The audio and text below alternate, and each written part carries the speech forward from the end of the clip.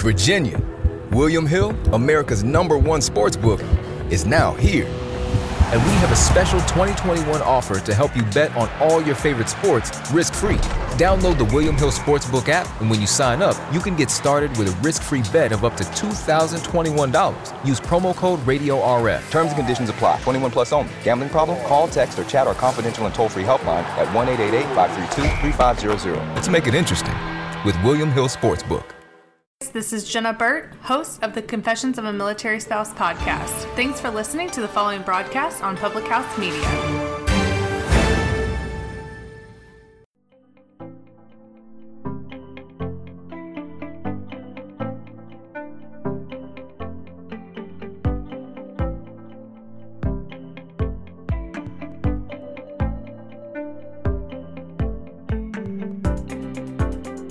Hello everyone, we're back with another No Filter Friday on Public House Media, where we cover all things #MeToo from inside Hollywood.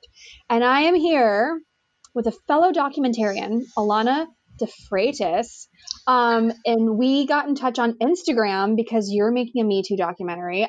Before the tidal wave, I made a documentary about slut shaming and sexual gender-based violence around the world. So I feel like we know each other already because that struggle is so unique. Yeah, social media has a way of bringing people together in support of a common cause, for sure. Absolutely. So you have this production company going. Mm-hmm. How did that come about?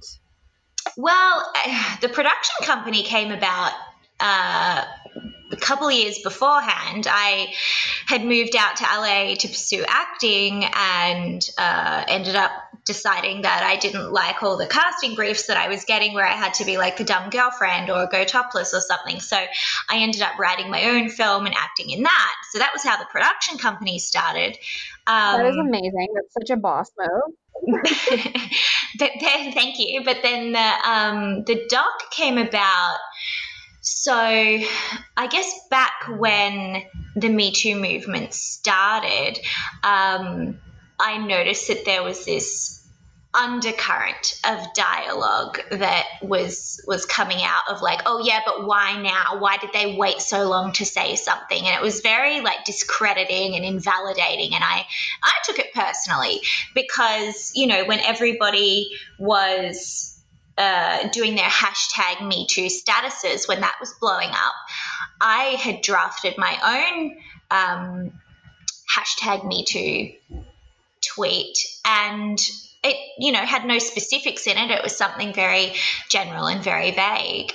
And then I found myself paralyzed. I couldn't post it. I couldn't put it out into the world.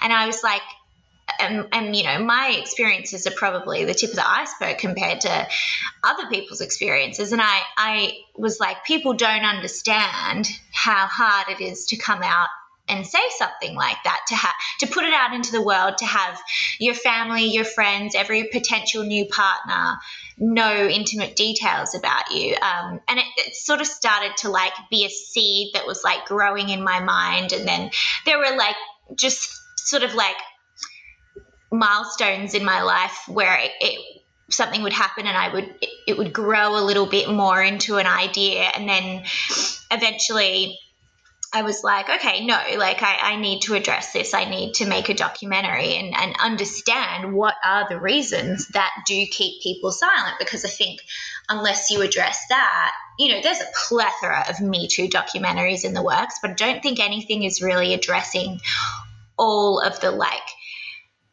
factors. The fear freeze, yeah. Right. There's so many different things. It's how you're raised, where you were raised, what community you're part of. If you're part of a church, just simply the fact that it happened before the Me Too movement gave people the power to come out and say something. If you're a child and you didn't even know it was abuse, there are just so many factors. And I think, people need to understand the way that their language affects survivors, and that in itself contributes to people not coming forward. So I started, absolutely, especially when you're, and it's not just friends and family and stuff, it's law enforcement.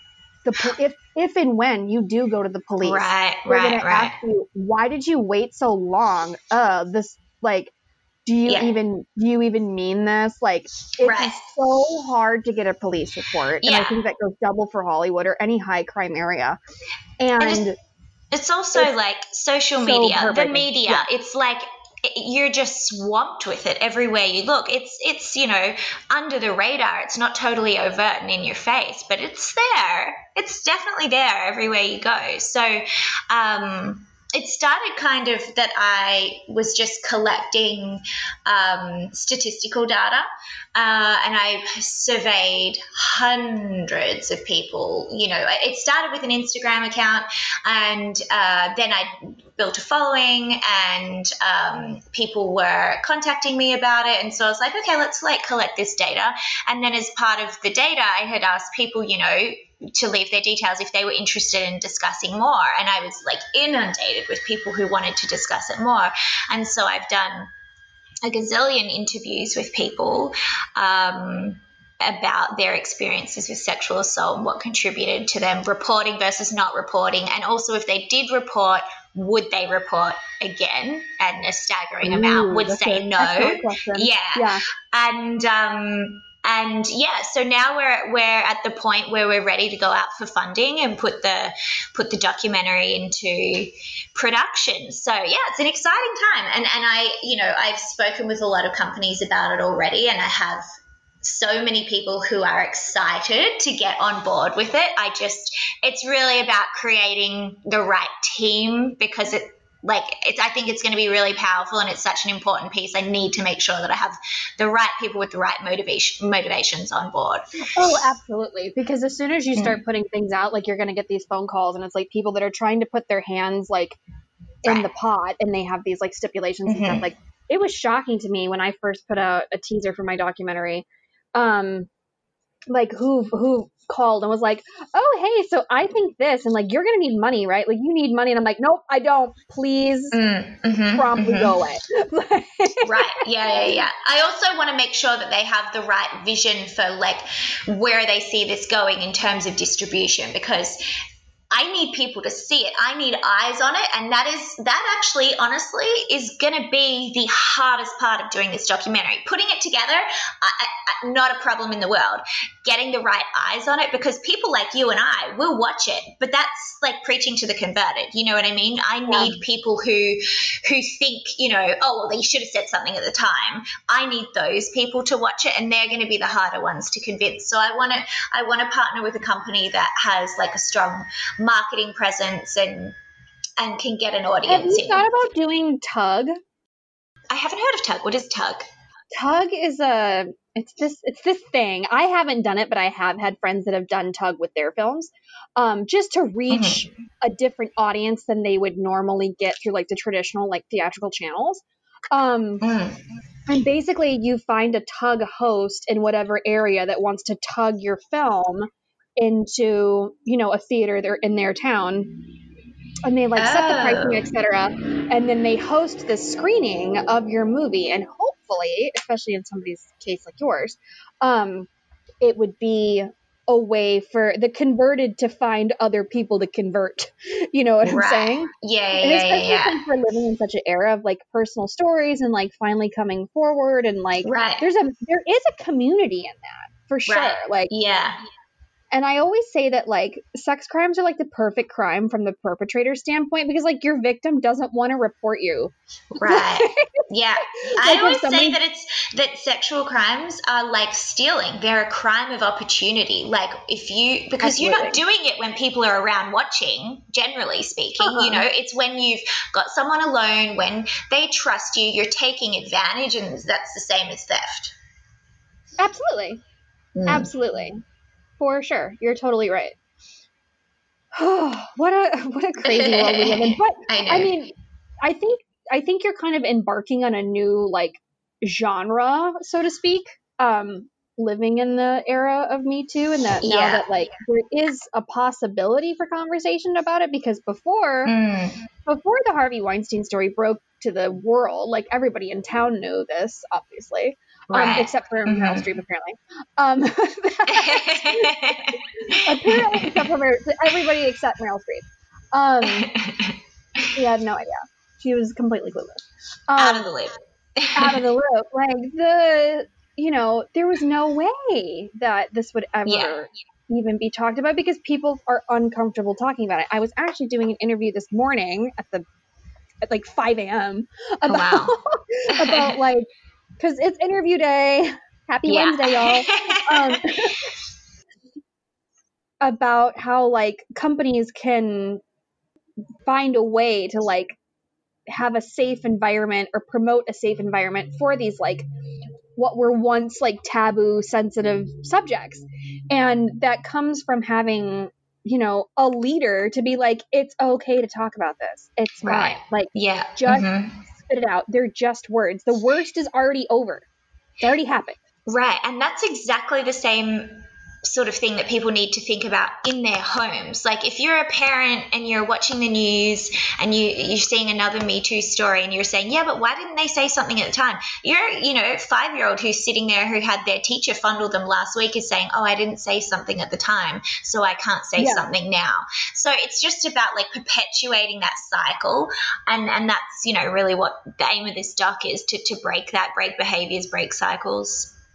Open eyes. Absolutely. Because that, that's 100% true because people just, especially when you're talking about children and they're the most at risk, they have no clue what to do. And if they have a parent or people around them that are no, gross, don't talk about that, or the other thing is to be a leader.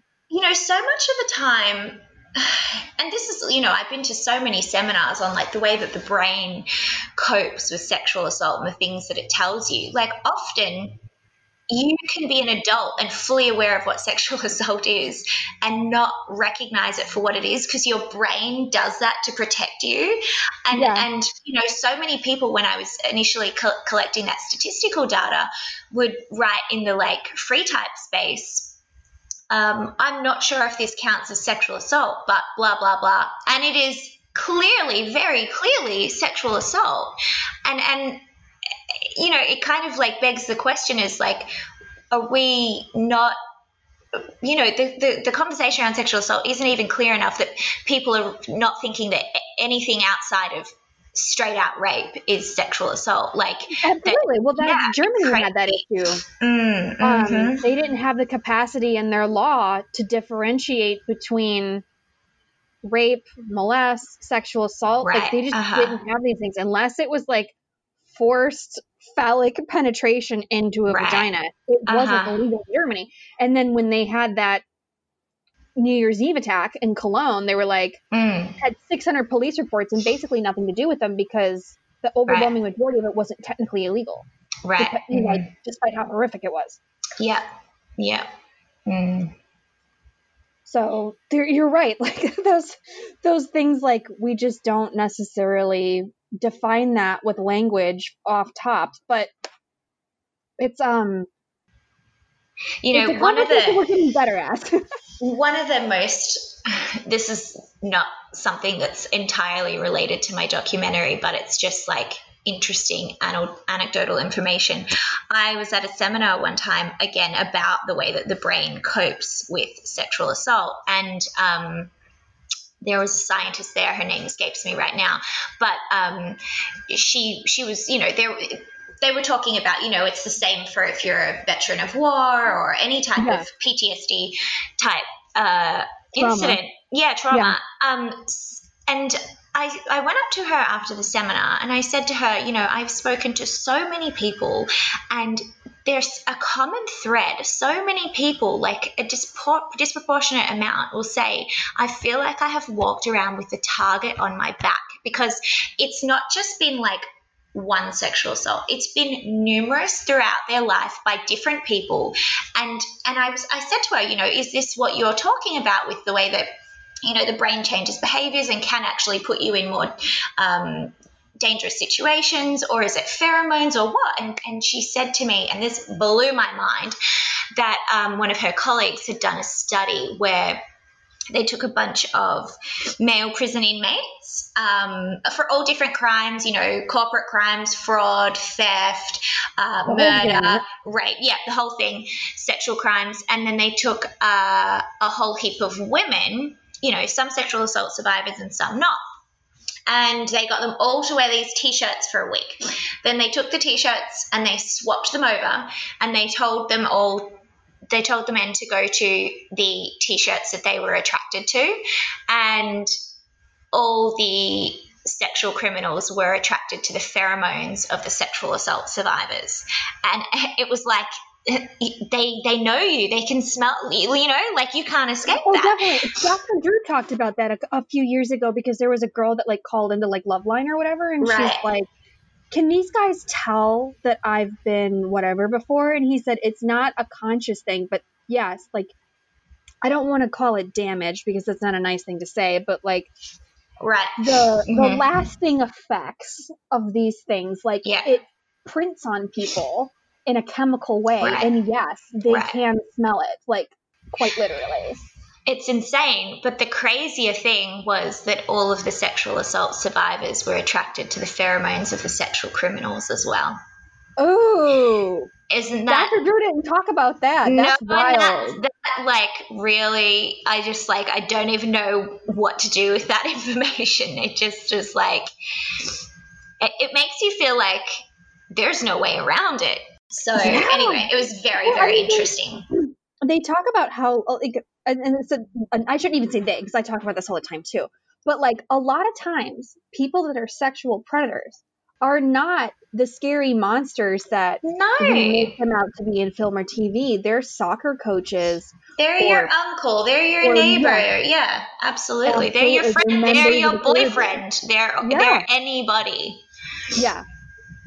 Yeah, and I think we've grown up in this culture where, women don't have ownership over their own bodies and men feel like they do. And so they don't, like, nobody thinks of themselves as the bad guy, and they don't think they're being the bad guy. They're just grown up with being entitled. It's the same thing, when people grew up with having slaves, that was normal. They felt entitled, and we're still trying to break that behavior about, men's entitlement to women's bodies, or, it's not even about men and women. There's children being sexually assaulted. It's just like taking advantage, people taking what they think is they have a right to take.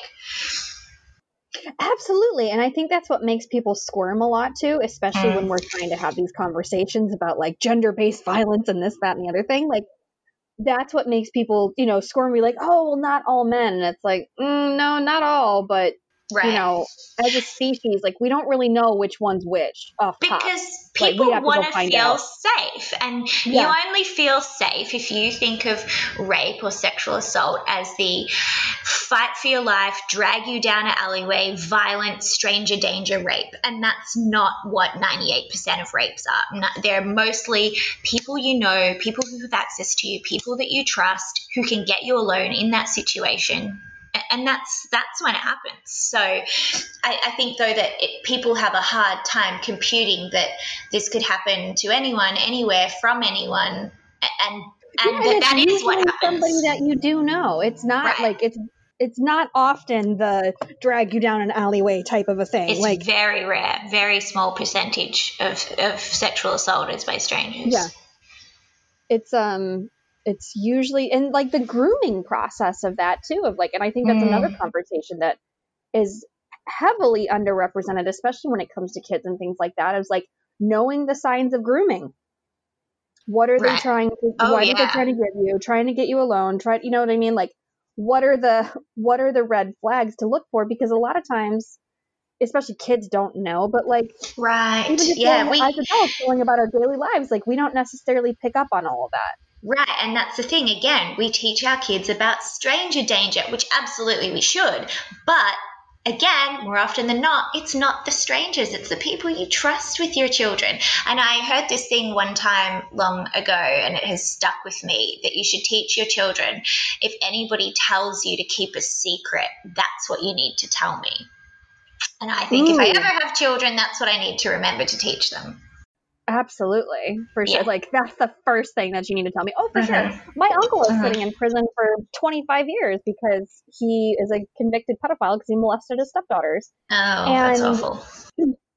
It's like, it's the people that are, sitting across the dinner table from you. Mm-hmm. It's not necessarily the guy that's sitting behind the dumpster. Like, it could be, but We're not going to rule him out, but... And again, that's what makes it so hard for people to come out and report, because they don't want to break up their families or, like, you know, destroy relationships and create rifts in their friendship groups. It's not just as simple as reporting. There's like a domino effect of how that impacts their greater world, because generally they are people in their lives that people they know are also friends with or family with. So, yeah, there's a whole gamut of things that contribute. Providers. I went to one of the first places I went outside the United States was Jamaica, because over 40% of the Jamaican population, their first sexual experience is either coercion or straight up rape. And they say nobody would really talk to me like on the record, but I got a lot of information on the street, you know, like off the record. And everybody said that, like, you know, these places, these islands, et cetera, with these like super high unemployment numbers, you know, if that person's a breadwinner and they're the only person working, not only is the family going to cover for them because that's like their, you know, their meal ticket, but that person also even feels more entitled. Right. Yeah. Over these bodies around them because they're the provider. So like, what are you going to do? Nothing. Right. And that's the thing. It's like, I saw this thing a while ago, but it's like, you know, people think that sex crimes are like, you know, sexual or aggression that became sexual, or sexual tension that became aggressive. And it's not the truth. It's not true. It's the other way around. It's that aggression became sexualized. Right. Like, more often than not, it has very little to do with the actual act of sex. It's about the power. It's about the power, 100% over the other person. I went to a couple refugee camps in Germany. And I was talking to like a few therapists about like, what on earth in these, like, in that situation, like, why would you want, like, if that's where your life is, you're living in a refugee camp because you came from whatever country that you can't go back to, like, how are you even thinking about, like, you know what I'm going to do? I'm going to go rape somebody today. Like, really? Seriously? Like, do you not have other priorities? And like, well, and they said like, well, when you're living in that, like, sort of like lowest of low situation, like, people of that mindset are looking for ways to like make themselves above other people. So you're not the lowest rung. It's the same with like prison rape. Yeah. Oh, for sure. I mean, I'm sure there's just like general sexual frustrations they need to get out as well. But yeah, absolutely. There's the whole, like, you have no power in your life and exerting power over other people has to play into it. Absolutely. It's a really wild power dynamic that I think when you're just going about your life and like not necessarily, you know, having these sorts of issues that you even think about, but it's a major contributing factor to the problems we have as a species overall. And I think need solutions. It would be interesting to see in this like Me Too era if rape statistics are going up or down, because, you know, women are stepping up and kind of stepping into their space and owning more. And I wonder if, I mean, I know that men are feeling threatened by that. We're not trying to take a piece of your pie, bro. We're just trying to get some for ourselves. Or just be left alone to eat the slice we already have. I wonder, though, if feeling threatened by that would contribute to rape statistics going up.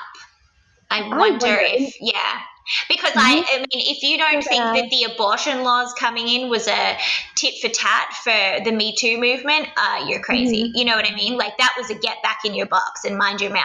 That's what that was.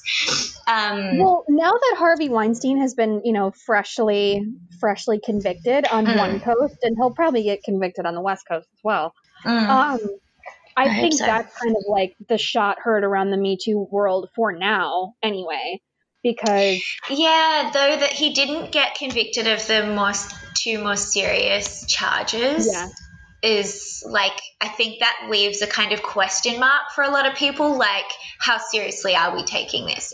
Was it like a token?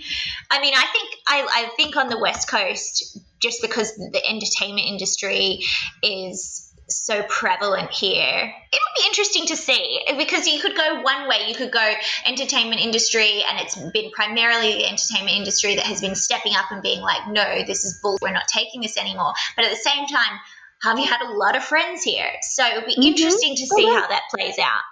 Yeah. Well, they had a hard enough time putting a jury together for him in New York. In LA, it's going to be impossible.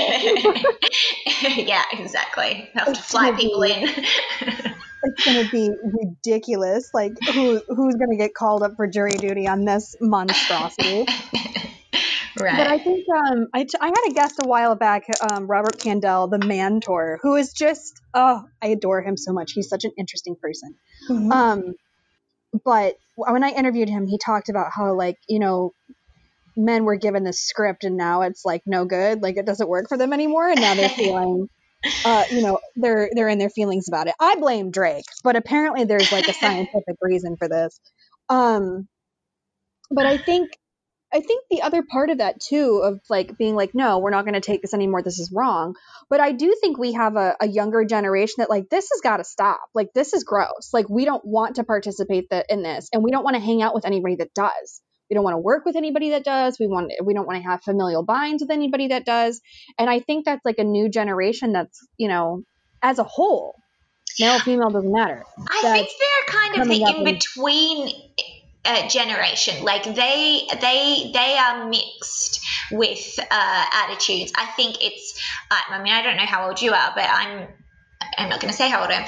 I'm of childbearing age. I think it's on my generation to make sure that we raise our children, women that they can say no and that they have ownership over their own body, and boys that they need to be asking for consent and they need to have respect, and that they can't just take everything that they see and they want. Like, it's about like these children that are going to be born now that are the ones that we have the chance to fully shape and mold. You're right. It is a full shape and molding of like, this is okay, this is not. And I think a lot of this comes from too, especially because I spend a lot of time in Asia, like parents that are uncomfortable and unwilling to talk to their kids about what healthy sexual relationships look like. And, you know, to quote Jamila Jamil, you know, enthusiastic consent. If it's not mutual, it's not fun. It's not. Right. And if you feel like, oh, if I ask, they're going to say, you know, you're not going to get the answer that you want, then why would you even want to be participating in this anyway? Like, why on earth would you want somebody that doesn't want you? Like, this that's gross in itself. Yeah. Yeah, it's a twisted psychology, isn't it? Yeah, we have so much work to do to remedy these situations. It's like once we got started, then we started to realize how many issues there really were, that it was a bigger mountain than we even realized. But I mean, I think we've got very determined people who are here for the cause and will not give up. Oh, absolutely. And the thing is too, is like, it's global. It's not just in Hollywood. It's not just in New York. It's not just in like the English speaking world. It's everywhere. I've spoken to Me Too Ethiopia. There's Me Too Germany. There's Me Too India. There's Me Too Korea. India's huge. I have so many people from India reaching out to me on a daily basis. And yeah, it's insane what goes on over there. It really is. I just spent 2 weeks there this past month, and then 2 weeks in October as well. It's absolutely crazy. And that was the part that I ended up there because of my documentary in the first place.